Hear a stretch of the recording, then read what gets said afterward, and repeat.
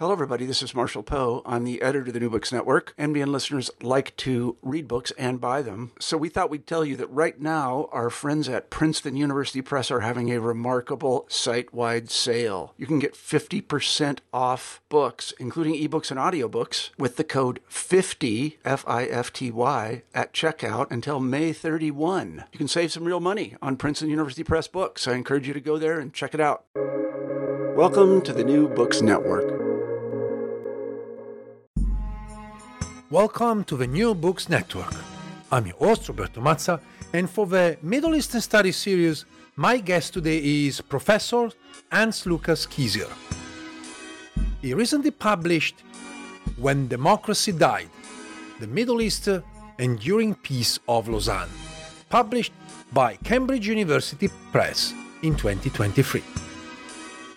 The Treaty of Lausanne, signed in Switzerland just a little over than 100 years ago in July 1923, officially settled the conflict between the Ottoman Empire and the Allied forces. Not only did the treaty establish the borders of the modern Turkish Republic, but it also defined boundaries, political systems, and understandings of citizenship in the newly formed post-Ottoman nation-states. Here, the author recounts how the 8 dramatic months of the Lausanne Conference concluded more than 10 years of war and genocide in the late Ottoman Empire. Crucially, the treaty was in favor of a homogeneous Turkish state in Asia Minor and became the basis of a compulsory unmixing of people that eventually facilitated the persecution of minority groups, including Armenians, Kurds, and Arabs. Not only did this significant, yet often overlooked treaty mark the end of a League of Nations project of self-determination and security for small peoples, but it was crucial in shaping the modern Middle East and dictatorships in Turkey and Europe. But before we delve into all of this, first of all, Lucas, welcome. Yeah, hello, Roberto. So, just to start our conversation, can you tell us something about yourself and the origins of the book? Yeah, I'm a historian from Switzerland, now working in Australia at the University of Newcastle at the Center for the Study of Violence. And the origins of this book on the Lausanne Conference go back to 2 research projects I had at the University of Zurich more than 20 years ago. One was on the Ottoman and Turkish diaspora in Switzerland, that included research in archives in Lausanne. The other was an international research project that reflected on the common historical space, as we termed it then, of the Armenian genocide and the Shoah, with scholars like Gerlach, Zürcher, Sunni, or Bloxham, also Levine, Gevorkian, Bozarslan, Taner Akçam.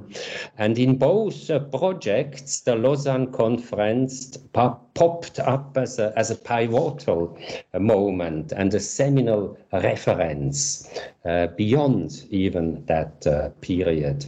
And I wrote then already an article in French on the Lausanne Conference for a historical journal in Lausanne, but it took me 2 decades more to come back now to the topic in a more comprehensive way and after other research, because this book, When Democracy Died, is a sequel to my biography of Talat Pasha, that I regard the predecessor of Kemal Atatürk. And Talat was an imperial Turkish nationalist who prepared the ground for the Turkish nation state in Anatolia as it eventually emerged from Lausanne. I will certainly write down in the podcast notes the reference to your previous book, Talat Pasha, that helped me personally to better understand the last few years of Ottoman rule, and particularly to get more details about the so-called triumvirate. You know, I personally study more Jamal Pasha, and then I realized that I really needed to get a sense of all of the other figures. And certainly your work on Talat was very important. It's a seminal work about this figure. But let's go back to the book. So the book is divided into 4 parts and in a little over 30 short chapters. Could you speak about the goals of your work and also where it is situated in the historiography of Lausanne? And lastly, about the sources that you have used.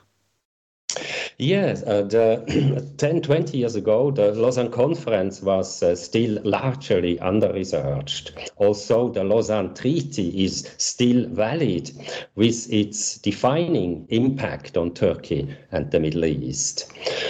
I wanted to delve into the prehistory and context, as well as the dynamics and arguments at the conference itself. And so that's was my motivation to write a more thorough history of the Lausanne Conference, because I knew how seminal this conference was and how defining. And in contrast to other books on Lausanne, including the recent ones of my academic friends Michel Juzan and Jay Winter, more than a third of my book, as you have seen, is on the conference itself, on its sessions, players, on its arguments, dynamics, plots, and also the mental maps. As for sources, in addition to Swiss, French, and British documents, I have used many Turkish sources, including diplomatic documents, ego documents, newspapers, and also, importantly, a book manuscript finalized in Lausanne by Rza Noor. What is not obvious at all, last not least, I have studied the complete conference minutes that are difficult of access. I had to go to Paris-La Courneuve. Many researchers only use the abbreviated printed British volume on the first half of the conference. Another distinctive feature of When Democracy Died is that it elaborates on the close synergy between diplomatic success in Lausanne and the making of the Kemalist dictatorship. Finally, the overall difference to many traditional accounts of Lausanne is certainly that my book trims the usual diplomatic success story. And with this, it fundamentally questions the course of the conference itself. And this concerns not only the population exchange that's done by many for the past 2-3 decades, but really the conference itself. The simple, most questionable point in Lausanne, at the Conference of Lausanne, is the success of factors such as force, violence, demographic majority, and similar factors at the cost of basic law, of civil liberties, and of human dignity. And this outcome gave a seemingly legitimate space on a international diplomatic level to ultranationalism, fascism, and all related domestic policies of coercion and repression. In other words, Lausanne abandoned the weaker parts and smaller peoples. It gave up on more appropriate and more differentiated solutions for a future in real peace on the ground. And in the long term, I consider that this became very costly in the Middle East. Many of the listeners may be familiar with Lausanne, that occurred in 1923, so it's literally 100 years old. But I would like to ask you to talk about the context that led to this historical treaty, so that listeners can get a sense of why we get to Lausanne in 1923. Yes, so we have perhaps first to say that this is the last treaty of a series of post-Great War or World War I treaties. All the others concluded in Paris, starting with the Versailles Treaty. And importantly to say that at the beginning of all other treaties, there is the covenant of the League of Nations. So we can call this the Paris-Geneva treaty peace and treaty system. Now Lausanne has come later, I will say why, and it's the last one, but without the covenant of the League of Nations at its beginning.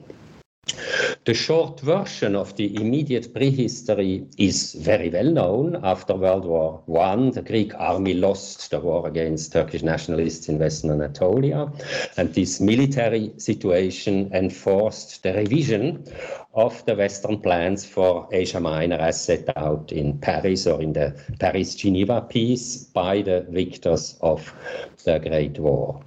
The Greek army had provided for them the boots on the ground to enforce the Paris-Sèvres Treaty in the case of the Ottoman Empire that was concluded in Paris-Sèvres, so next to Paris. On the one hand, this unfortunate Treaty of Paris-Sèvres had to satisfy the wishes of the European victor, so imperialist wishes.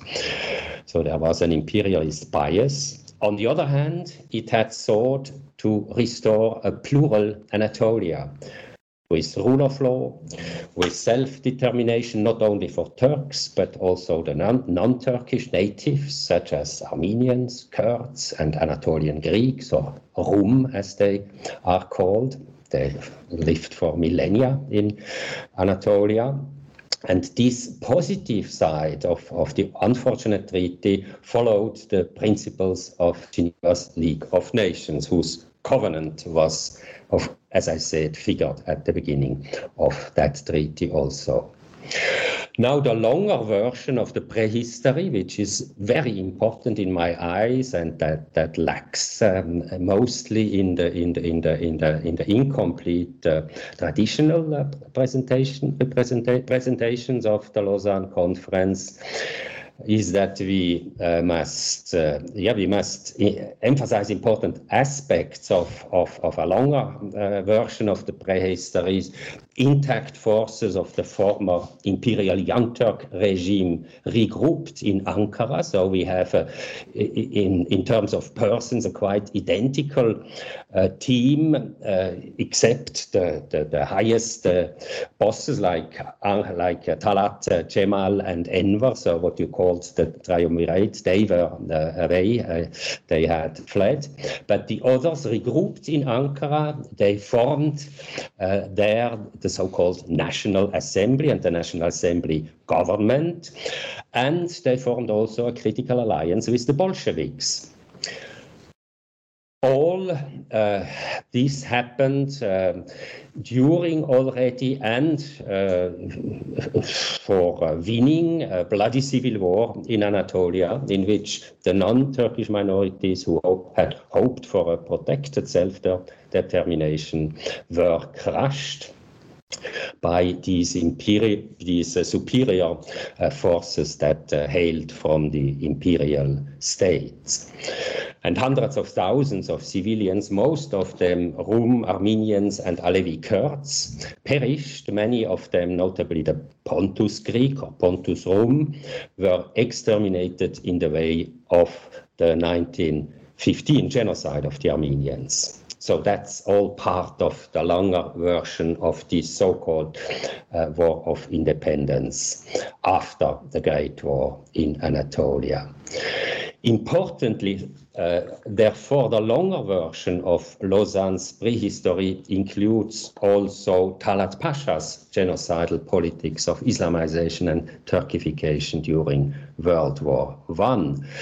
After all, the Lausanne Conference was supposed to bring peace after a decade of war and diplomatic breakdown in the Levant. So it was not just about, let's say, the so-called Greco-Turkish War or World War I. It was about the whole decade and what happened in war, and also as the domestic violence and crimes against humanity. But in the reality in Lausanne, if we study this conference, we see that to facilitate diplomatic success that everyone wanted, the conference did not recollect and clarify the darkest sides of World War I. It tacitly repealed the relevant provisions of the Sèvres Treaty. So that's, of course, only a kind of a summary of what we have to say on the context and the prehistory. But important to see the whole decade behind Lausanne, and of which only selectively the past was addressed during the conference. Now the decade before Lausanne was marked by violence in the Ottoman Empire. We can even almost say almost 2 decades. From the very beginning of the 20th century, essentially, the Ottoman Empire is either under attack by European powers. Obviously, we have the Balkan Wars, the occupation of Libya, World War I. And I found it interesting that you argue that Lausanne normalized mass violence. Mass violence that had been basically occurring for more than a decade now. And so I was wondering if you can speak about this process, perhaps in relation to the fact that you're discussing violence at the very moment in time where these people are essentially trying to make peace. And so one wonder, what did peace mean in the historical context of the early 1920s? Mm-hmm. Yeah, also let's say the decade before 1912 or 1911 at least was comparatively peaceful. There had been the mass violence, the domestic mass violence against the Armenians in the 1890s. And also the Greek-Ottoman War. But then there was comparatively peaceful years until Italian invasion of Libya and, of course, the Balkan Wars. So it's then so that's really the decade of mass war and mass violence, starting with the Balkan Wars in the autumn to 1912. What I insist on in the book, and what responds to the question on violence, on normalizing violence, is that Lausanne diplomatically endorsed the results of genocidal policies, tacitly, partly, even explicitly. And this endorsement was tantamount to normalizing these kind of policies in the eyes of the contemporaries, and especially in the eyes of the nationalists in continental Europe. And this was even more so the case as the compulsory population exchange officially finalized what the Young Turk policy of ethnic cleansing and genocide under Talat Bey at that time, later the Talat Pasha, had initiated at the eve already of World War I. That is, just after the Balkan Wars and before the July crisis in Europe at the eve of the First World War that started in August 1914. So with this official population exchange, which is concluded in the very first convention of the Lausanne Conference in January already, January 1923, this endorsement of these extremely violent changes is very openly declared. So to say we have given up, of course, because of the facts on the grounds, because of a military reality, we have given up on the restoration of a plural and the future of a plural Anatolia, and we resign to the realities as they are. So it's not to say that there were quite compelling reasons to do this like this, and it is only now to save as many lives as possible that to bring these peoples that the Kemalists also in the logic of this dechristianization of Anatolia continued to send away, expel, or kill these Anatolian Christians, at least have for them a place, organize their transfer, and have, thanks to the population exchange, some places in northern Greece were to settle them down, because there a few hundred thousands of Greek-speaking Muslims were then sent in this, according to this convention, to Anatolia. So, but nevertheless, looking at the whole picture, this was finishing the job of so-called unmixing religious groups or ethno-religious groups. So that was a very strong and very brutal lesson for the whole world. Peace, according to the League of Nations, would of course have meant something different. It would have meant self-determination, it would have meant rule by consent, it would have meant democratic measures and steps and pragmatism, it would have meant protection of weaker groups and peoples, the small peoples as they were called and called themselves also, like the Armenians, Kurds, Assyrians.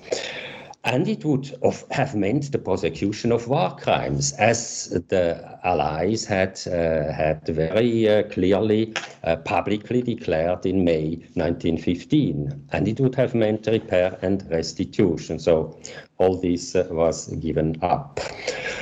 The Lausanne Conference thus endorsed, more or less tacitly, mass violence, and it explicitly endorsed the beneficiaries of mass violence without in any way further challenging them.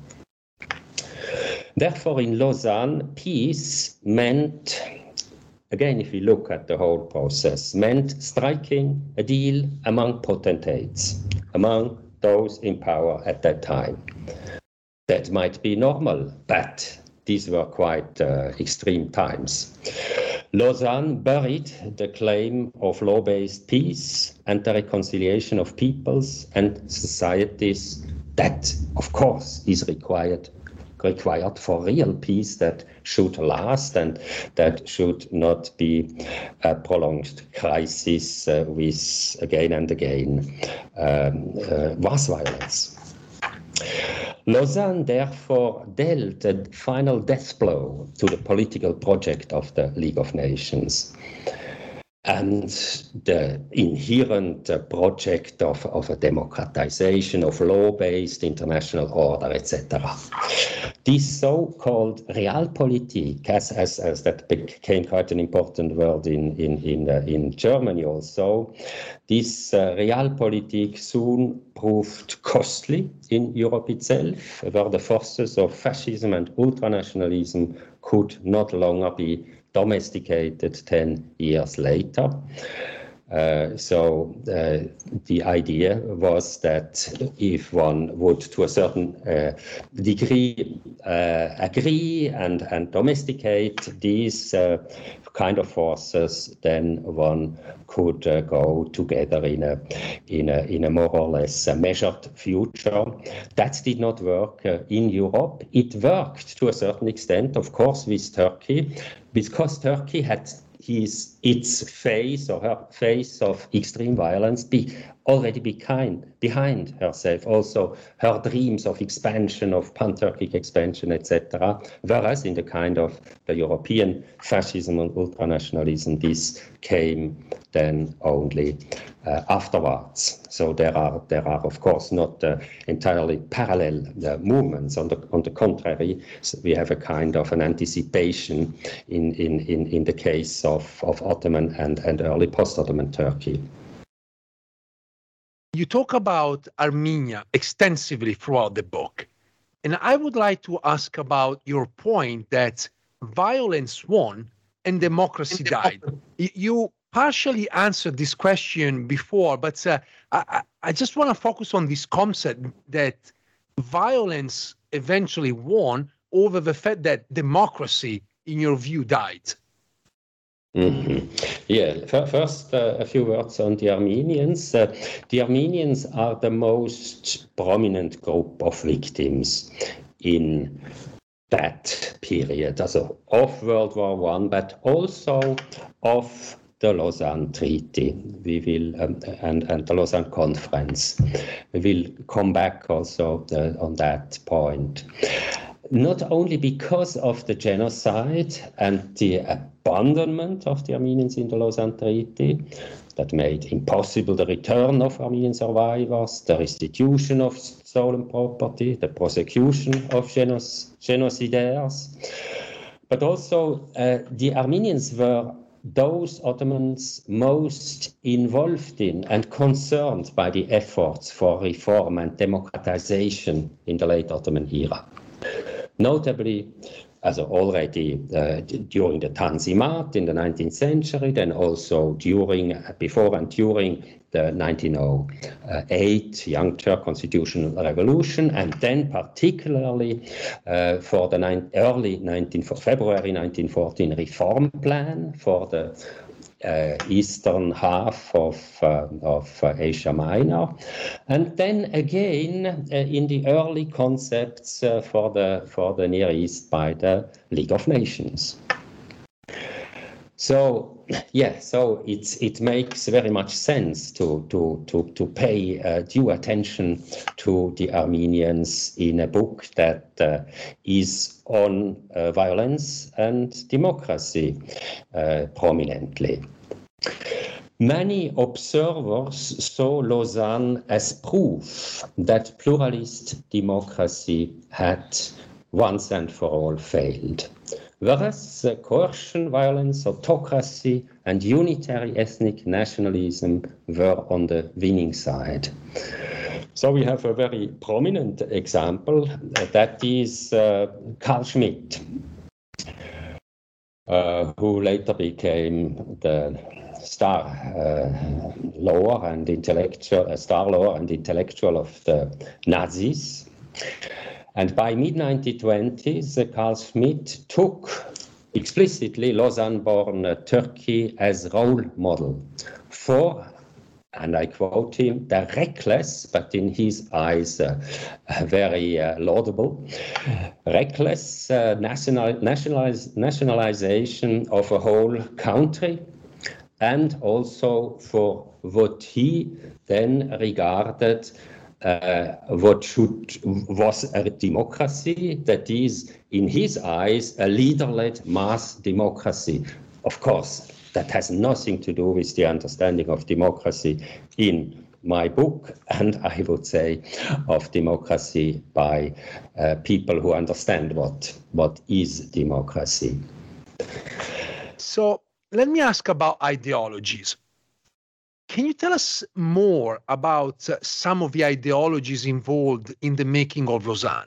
And perhaps you can tell us a little bit more about Turanianism, which is probably less known to those who don't know much about Turkish history, for instance. And also maybe how various ideologies, including fascism and communism, intersect. Mm-hmm, mm-hmm. Yeah, that's of course a good question. So the intersection of what I call the intersection of left-wing and right-wing revolutionism that claims the notion of democracy, but in fact is agents. They are agencies of anti-democracy and of extreme violence. But let's first look at the Westerners in Lausanne. First of all, these were the aging national empires of France and Great Britain. Their liberal democracies maintained in their home countries basic rule of law and civil liberties, but not, of course, in their colonies and mandates. What changed for them with Lausanne was that they adopted an openly social Darwinist understanding of realpolitik also in Greater Europe. Europe, of course, was in a deep crisis after the First World War, partly in ruins. On the diplomatic level, they embraced Mussolini's new fascism. Mussolini had come to Lausanne. He was a star of the media there. He had just a few weeks earlier was the march on Rome, and he had become the prime minister and also at the same time the foreign minister. So in Lausanne, these Westerners embraced Mussolini at the same time that they embraced Ankara's seasoned ultranationalism. Much less, but a little bit also, they recognized more than before the Soviet Union. That was present also with a delegation, but it was above all to distance the new right-wing governments from the influence of Moscow. So at the same time that they started this new flirt with right-wing revolutionists, they tacitly let down the small and weak, to which were given quite important promises that was even, let's say, the most important ideological motivation by Westerners for the Great War, that they would protect and liberate the small peoples, so both in Eastern Europe and in the Middle East. So in other words, or put shortly, liberalism started to politically flirt with fascism, absolutely visibly and ostentatiously in Lausanne. Now, to analyze the political thought on the Turkish side, in this book I have used, among various sources, one key source that I already shortly mentioned, the book manuscript History of the Armenians, as it is titled, written by Rza Noor. Noor was a co-founder, minister, and senior diplomat of Ankara's National Assembly government, and he was the vice chief or vice plenipotentiary of Ankara's delegation in Lausanne. And he finalized this manuscript. He was a quite productive writer already during the decade before, and in which he had anyway started to write this manuscript on the Armenians. He finalized it during the conference, assisted as he was by a secretary of the delegation. And Noor was by no means marginal at the time. On the contrary, he was influential and representative for a large group of hardliners.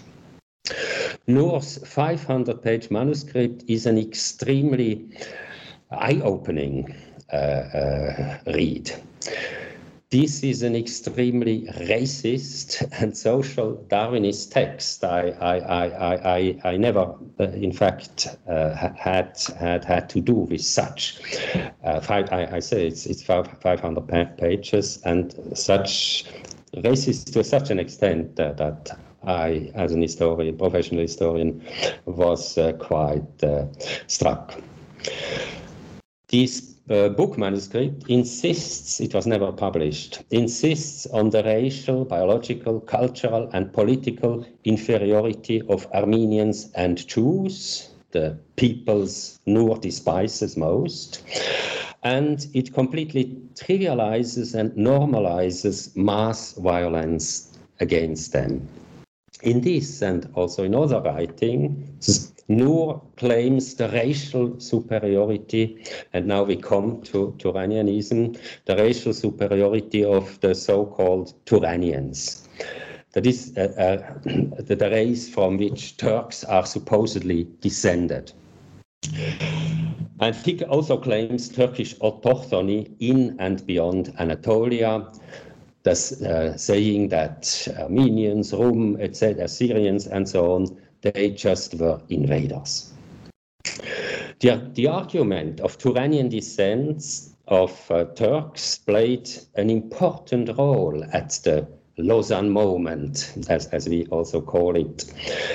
That is both at the conference and all, also at the conference itself. One can read it in the minutes even.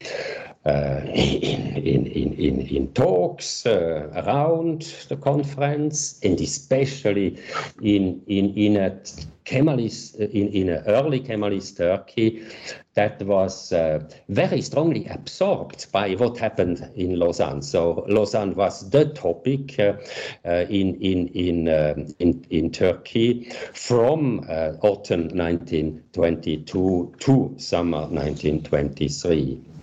So we find also Turan and Turanism, the Turanism argument in the public speeches of Gazi Mustafa Kemal, the later Atatürk, especially in speeches in early 1923. Reza Nour's Turanism, but as I said, it's not only his. One of the most important mentors and spiritual fathers of this kind of thinking in that time is Zia Gökalp, on which I had written in the Talat book quite a lot, and also in a separate article. So this Turanism, as worded by Reza Nour in the manuscript he finalized during the conference, reads like a blueprint for the Aryanism of the Nazis. Kemal Atatürk's history thesis of the 1930s appropriated Nour's travesty in its main lines, that is, the claim on whole of Anatolia based on the racial claim that there had always lived Turks or Proto-Turks. So what changed in Atatürk's history thesis, or the so-called Turkish history thesis, is that the term Turanians was replaced with Proto-Turks. Yeah, there could a lot be said more, but perhaps so much for the moment. Yeah, I think this was great, just to give a sense to the listeners about this ideology that, as I said, might be not as familiar as others. Now, I want to talk briefly about the structure of Lausanne. You noted that Lausanne has reshaped diplomacy for a whole generation of young diplomats and officials. And so I was wondering if you can give us a sense of the conference itself, how it was organized, how it worked, and how communications were arranged. Yeah. So Lausanne was formative, especially in the first place, for a whole generation of Ankara's diplomats and officials. So it is key to understand the elite of New Turkey, as the self-proclaimed New Turkey. Lausanne taught them how to best maneuver between the West, Russia, and also Islam, and it made them rediscover and exploit the strategic advantages of Asia Minor, including the Straits, of course, so that connect the Black Sea and the Aegean. So it's very important now during the Ukraine war, for example, again. And it taught them how to take stock also of the West's weaknesses, and especially of the West's rising dependency on oil and other commodities. They saw the weakness of a Europe in deep crisis, and also an isolationist USA under President Harding, and what were the real priorities of these countries when they were quite at the limit of their forces with the crisis and all the damage done by the Great War before. Simply from the organization in Lausanne, Ankara's delegation was disadvantaged because the allies, especially the British and Lord Curzon at the beginning, determined the conference agenda and presided the important sessions. But basic other advantages were on the side of Ankara.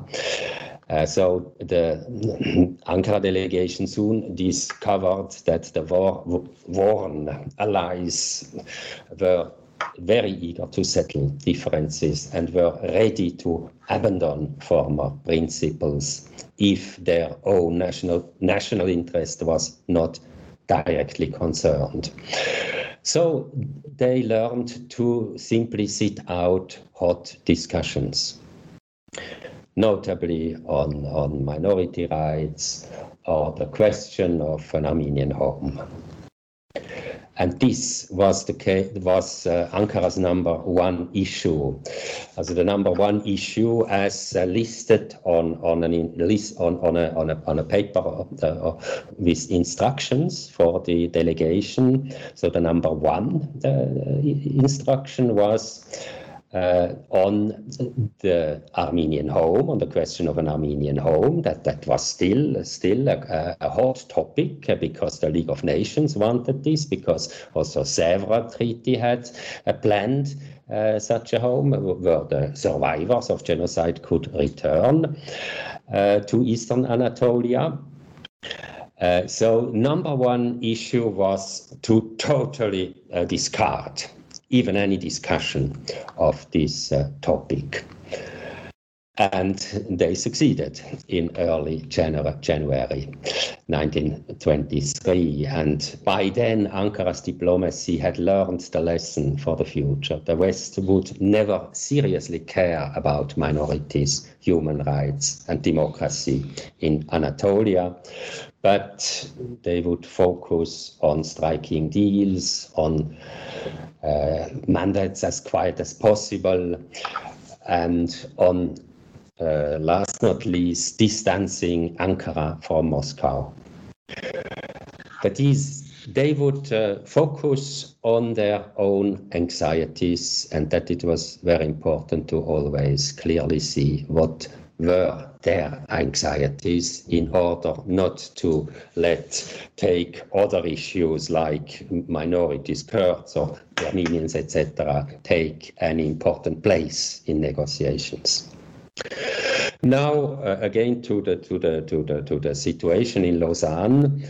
On the Turkish side, there was a core team of about 40 delegates, secretaries, advisors, military officers, and also journalists. So it was very important what spread from the conference then also to Turkey. As I said, this was the important process of formation of a Kemalist regime.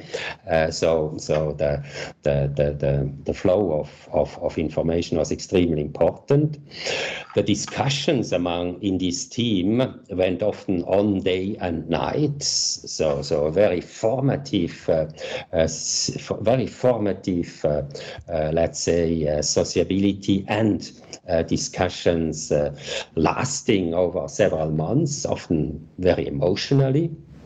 The more moderate nationalists like Javid Bey or Nihat Belga or Nahum Chaim lost clearly out during these discussions, and these persons were soon excluded from the delegation by the end of January 1923. Ankara's delegation in Lausanne benefited also from local Turkish clubs and lobbying organizations that were established from the early 1910s, especially after 1918. That's a topic I had studied 25 years ago already. And they benefited also from a few Swiss sympathizers, mostly officers, businessmen, who were very eager to do business again in Kemalist Anatolia, and also a couple of academics. Many of them sympathized also with Mussolini, who was a very well-known figure at Lake Geneva, because he had also studied for a certain time in Lausanne, and he had been also a quite notorious socialist militant there. A few of these sympathizers, like the then prominent Colonel Arthur Fonjala, frequently met with Ismet Rezanour and Mussolini during the conference. A few years later, Fonjala became Switzerland's most notorious Nazi. I want to move forward and talk about some of the topics. So Armenia, the Assyrians, Mosul, population exchange seem to have been the main topics of the conference, at least at the beginning. There were also references made to the Jews. Could you tell us more about the arguments made and also the people involved in the various debates? Yeah, let's start with Jews. For Ankara's delegation, the small Jewish minority in Turkey served as a showcase in Lausanne. It was, and by the way, then for decades to come as well, it was used as an argument in blaming the other minorities for all what had gone wrong, including the mass killing of Armenians in the late Ottoman empires. And in this logic that they established in their discourse, the victim was to blame, because those who behaved well and who collaborated with the state, like the Jews, were not harmed. On the contrary, they thrived, and that's how the argument went in Lausanne, and, as I said, for decades to come. For decades to come, always when it was about denial of the Armenian genocide. Now back to Lausanne. For this propaganda purpose, soiree was organized. It's of course not only that soiree was organized, but what I said, that is something you can read in the minutes of the conference. So at the negotiation table, this argument was proffered. But besides the conference, the official conference, there were a lot of activities that were important also. And for example, a soiree that was organized with a Jewish Friendship Association in Geneva in late 1922. I think that was an ad hoc association put up for this purpose. And this event and the speeches were, of course, largely covered by the press.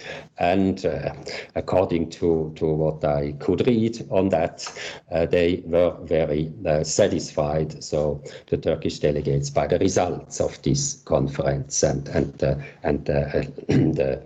also the media coverage, including also in European and Swiss papers.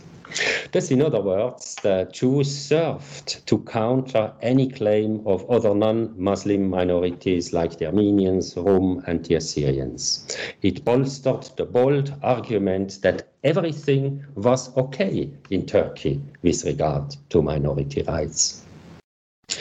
Now, as for Mosul and the Kurds, that is a Muslim minority, they were not accepted as minorities in no way. So there is a strange success by the Turkish delegation to limit and reduce and cut the notion of minorities to an understanding that was the understanding of Millet during the Ottoman Empire, that only they were to be regarded as not only the non-Muslims could be, if really it must be, and the West allies insisted, of course, according to the League of Nations and the minority protection system, etc. Now, when it came to the Muslims, and now in the case of Mosul and the Kurds, Ismet Pasha, who was the chief or plenipotentiary of the delegation, claimed, now listen, the Turanian origin of the Kurds. and also a harmonious Muslim brotherhood with them in past and present. And Ismet's conclusion during a long speech in an early session of the conference, Mosul therefore belonged to Turkey. However, as we all know, on Mosul, Ankara must finally concede because this was a core British interest. I'm curious about the role of Mustafa Kemal. He's not really the main character of Lausanne and certainly of your book, but Mustafa Kemal is important, and you make a very interesting point about history connected to the famous Nutuk, this very long speech that essentially talks about the history of Turkey. Yeah. Also Lausanne is so crucial and central for Ghazi Mustafa Kemal. I just remind us all that Ghazi was then his title. So the Muslim, the hero of the jihad, and the Ghazi, so the Muslim war. He was very clearly already the leading figure after the victory in the Anatolia Wars, that is, these wars after the Great War. But he was still challenged by others, by fellow generals, by strong figures like Reza Noor and Ali Shukri. So all these months of the Lausanne Conference were, as I now already have several times insisted, also a time in which he wanted to establish himself once and for all. He made, therefore, Ismet Pasha, also his foreign minister, just at the eve of the conference, and the chief of the delegation, and he communicated with him by telegram directly during the whole conference, that is, over the heads of the cabinet of the National Assembly government and over the head of the Prime Minister, which was Rauf Bey, which of course led to frustrations, to tensions, and so that was a very tense time, especially in spring 1923, with several political murders also, and then with really the start, one can say, of the making of the dictatorship. And first, the very first, also general elections in June were organized in a climate of repression, if not terror. Success in Lausanne, in other words, was key for Ghazi Kemal's rise to dictatorship, because success in Lausanne meant recognition by the West, and it meant a huge prestige at the same time. So one was a political actor recognized by the great powers. That gave, of course, a totally new stance and standing in the political landscape. And so these, for Lausanne, this moment of 8 months was key for the rise of his dictatorship. It took, of course, 2 years more to fully establish it then, but already we see it from spring 1923, the elimination of dissent, of dissenters, and the clear, let's say, steps toward a leader-led authoritarian state takes then place. In his speeches of 1923, so he made a tour in the country, starting in January 1923. He always referred to Lausanne, and he referred to Lausanne also in his important inauguration speech when the Assembly, now after the first general election, reassembled in August 1923.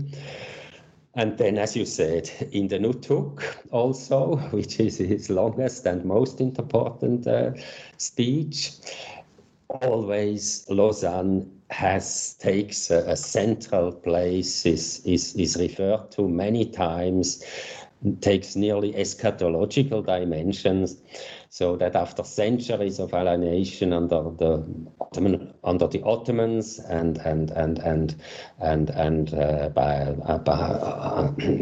also alienations through the plots by foreign agents, etc., of the West, Christianity, imperialists, etc. Turkey now had reached its achievement as a nation state in Anatolia and within international diplomacy.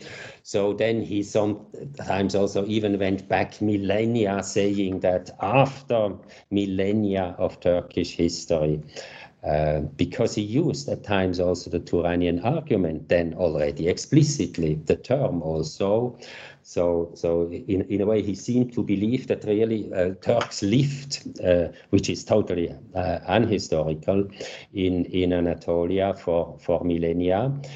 So saying that now this Turkish nation had reached its goal, that is the full sovereignty, the full recognition, the full control of the homeland, of the motherland, Anatolia, after millennia. So the culmination of Turkish history, the revelation, apocalypse, so to say, of Turkish history, thanks to both the victory in the Anatolia Wars and then the diplomatic triumph in Lausanne. I have just a few more questions, but they're all connected to part 4 of the book, which is the last part of your work. And I want to start talking about the question of authoritarianism and dictatorship. While reading the book, I started wondering if Lausanne made possible the development of fascist regimes, like the one, for instance, by Kemal Atatürk, or Lausanne was eventually an expression of those emerging regimes. Yeah, also in my view of late Ottoman history and how I wrote this already in the Talab biography and also in a longer article on Ziya Gökalp, I regard already the regime of the Young Turks, so this single-party state, as a proto-fascism. So Lausanne was certainly not now the very beginning, but Lausanne facilitated the emergence and the further development of fascist and revisionist regimes. Also, as both the continuation in Turkey and the new emergence in continental Europe, even beyond. And the important point is that Lausanne endorsed exactly the proto-fascism I just mentioned. It did not repair the proto-fascist course taken by the Young Turks from 1913. Quite the contrary. It confirmed it, as I said several times, including the policies, the extremely violent population policies, and it thus established it as a model of modern success in the eyes of contemporaries, Carl Schmitt and many others. As you know, Westerners also spoke for decades positively about the so-called developmental or educational dictatorship by the Kemalists. And certainly we should not disregard some positive aspects of Kemalism afterwards. So, but our discussion now here is on the Lausanne Conference and on its impact with regard to fascism generally. And here, as I want to repeat, it facilitated and it catalyzed the emergence and further development of fascism and revisionism. Besides partisan Islamists and marginal minoritarian and humanitarian critique, you know probably that a more fundamental academic critique in the West came up only for the last 20 years or so regarding the Lausanne Conference. So one never really fundamentally started to question that moment in history, in its meaning and in its impact, as we are discussing it now, also with regard to fascism and Nazism. But we will probably come back now to Nazism also. Yeah, I really wanted to come back to Nazi Germany because you make several links between Lausanne and the Nazi Party throughout the book, but particularly towards the end. So I'm curious about this connection between Lausanne and Nazi Germany. Yeah, also I can add to what I already said, notably with regard to Carl Schmitt, or also with regard to Aryanism. Turkey's road to and her triumph at Lausanne was central for the early Nazis. So this was a positive role model. The Bolsheviks were a negative, in contrast, a negative role model in a way. And the central elements include Ankara's successful counter-government, its successful war against non-Turkish claims in Anatolia, and its successful rejection of the Paris-Geneva peace. And of course, how it was able to enforce treaty revision. Revisionism was an absolutely crucial element in Hitler's rhetoric. And that it was able to enforce revision after creating military facts on the ground. Like the nationalists in Ankara, the early Nazis first wanted to proclaim a counter-government in Munich and establish from Munich, their rule over Germany. But as you know, as we all know, the Munich Putsch or the Bierhalle Putsch failed in November 1923. This putsch had been directly inspired by Ankara's diplomatic triumph in Lausanne and by its proclamation of the Republic in the same year. The Nazis continued to admire post-Lausanne New Turkey, its dictatorial, impressive leadership, its ultra-nationalism. So they, of course, liked the radical nationalism, and even if it was brutal. And they explicitly appreciated anti-minoritarian policies.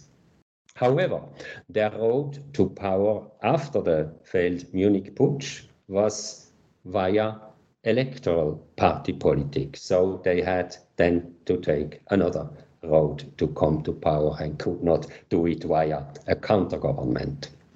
From 1933, they then started to force facts on the ground. So that was again more according to the model, and to build up military power. And then there is then a continuous ongoing process of revisionism during the 1930s, revisionism with regard to the Versailles Treaty. In 1939, the Nazis allied with Stalin, and together they denigrated Poland as a bastard of the Versailles Treaty, just as in 1920, Ankara and the Bolsheviks had despised Armenia as a weak creature of the League of Nations. And they had then divided the South Caucasus between them, just as they did 19 years later with Poland. In Lausanne, the Turkish rulers could get away without any accountability for the murder of the Armenians. So they were recognized. So they were recognized with their achievements in quotation marks. They built an ethnically cleansed by 1930 totalitarian society. So Şükrü Haniol uses the notion, is a Turkish historian, of Kemalist totalitarianism. And this course of the former ally during World War I, who also wanted to be a totally sovereign nation state and who had a radical form, adopted the radical form of nationalism. This course of post-Ottoman Turkey deeply impressed the Nazis, and it influenced their vision of new Germany. Here, the studies of Stefan Ihrig are very eye-opening. This Turkish course was a clear incentive for the discriminatory and exterminatory way leading to the Holocaust. Can you tell us more about the legacy of Lausanne? In other words, I'm curious about how is Lausanne perceived today in Turkey and those countries affected by the treaty itself? Yeah, so the legacy is manifold and it concerns many peoples, or let's say also the Muslims as a whole, especially those, the conservative Muslims who could not accept the loss of the caliphate, a loss that is directly linked then to the establishment of the Muslim Brotherhood in the 1920s in Egypt. And it concerns, of course, in a particular and traumatic way, the main losers in Lausanne, such as the Armenians, Kurds, and Rum, but also a few truly liberal Turks. So as for Turkey, it is clear from the Nutuk and the high number of Kemalist references to Lausanne, all very positive, that the Lausanne Treaty represented a triumph for Kemalist Turkey. Lausanne was the international recognition of Turkish national sovereignty throughout Anatolia and the recognition as a fully independent state. So that is absolutely clear. It has only become in Turkey questions with a new character of government since the end of 2002, the victory of the AKP in the elections then. But already 100 years ago, Islamists, conservative Muslims, and pan-Turkists were much less enthusiastic about the Lausanne Treaty than were the Kemalists, because, of course, of the loss of the empire, of the loss of the Sultanate just before the conference, and because of the conference, because they wanted to avoid that another delegation from the Istanbul government would also go to Lausanne. Thus, it was because of Lausanne that the Sultanate was then abolished, and immediate aftermath of the Lausanne Conference, the Caliphate was also abolished. So we have now, we have now in Turkey a quite different current with regard to the legacy of the Lausanne Conference, and we can say that after mid the 20th century, these more critical and especially Islamist voices started to be heard because of a more liberal multi-party system then after mid 20th century in Turkey. And these, the authors then most often referred to the writings of Reza Nur. He has, besides what I already mentioned, he wrote in exile because he had finally, after mid-20th century, to go into exile, fearing that otherwise he would also experience a fate like other dissenters. He had wanted to maintain the caliphate. Among other points, he dissented with the Kemalists, and especially he resented also the single man rule of Mustafa Kemal. So these authors, these revisionist authors, as we can call them, so that they wanted secretly or openly a revision of the Lausanne Treaty, they very often refer to the writings of Rosanur, who had in 4 volumes of his memoirs. So 1 volume is entirely on the Lausanne Conference. An important source, but a source one has to use with much prudence, because it's a memoirs and thus not reliable in many respects. With Erdogan, the AKP, and the far-right MHP in power now since for a few years, Lausanne revisionism in Turkey has come to the fore on the highest state level. So that's in a way sensational if we compare to 80 years or even 90 years, one can say, because in the 2000 years there was not yet such a clear revisionism visible as it is now. This is a very hot topic, of course. Lausanne revisionism fools politics of the expansion, starting in the mid-2010s in northern Iraq with new military bases, also in other countries, new Turkish military bases, with the invasion in northern Syria, with these quite proactive war policies in the South Caucasus via Azerbaijan. And of course, also all these conflicts in the Eastern Mediterranean going even to threaten Greece with war, as was exactly the case a year ago. You might remember this. So the legacy of Lausanne is very present in different ways and never, let's say, so hot as it is now with the revisionist mind in Ankara. Given Lausanne, in your view, is about democracy dying and ultranationalism, I was fascinated by a section towards the end of the book. Can you tell us more about the idea of overcoming Lausanne? Yeah, it will need a new book in a way, and I really think of a new book on democracy, even if Turkey and the late Ottoman Empire will only be one of 10 chapters or so. But the short answer is the following one.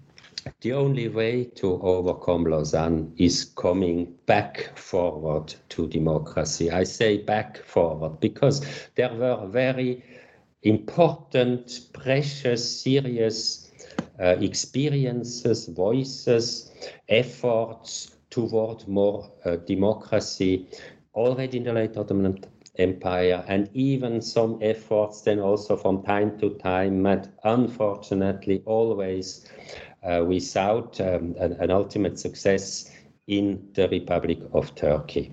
So back forward to democracy, but of course not in the sense of Schmidt or the Kemalists or the Islamists or the Young Turks who all failed the challenge of democracy during the last 120 years. So they all claimed this notion of democracy. It's quite surprising how this is one of the only nations who always survives as a positive nation in modern history, and for very good reasons. But one has to fathom its real meaning.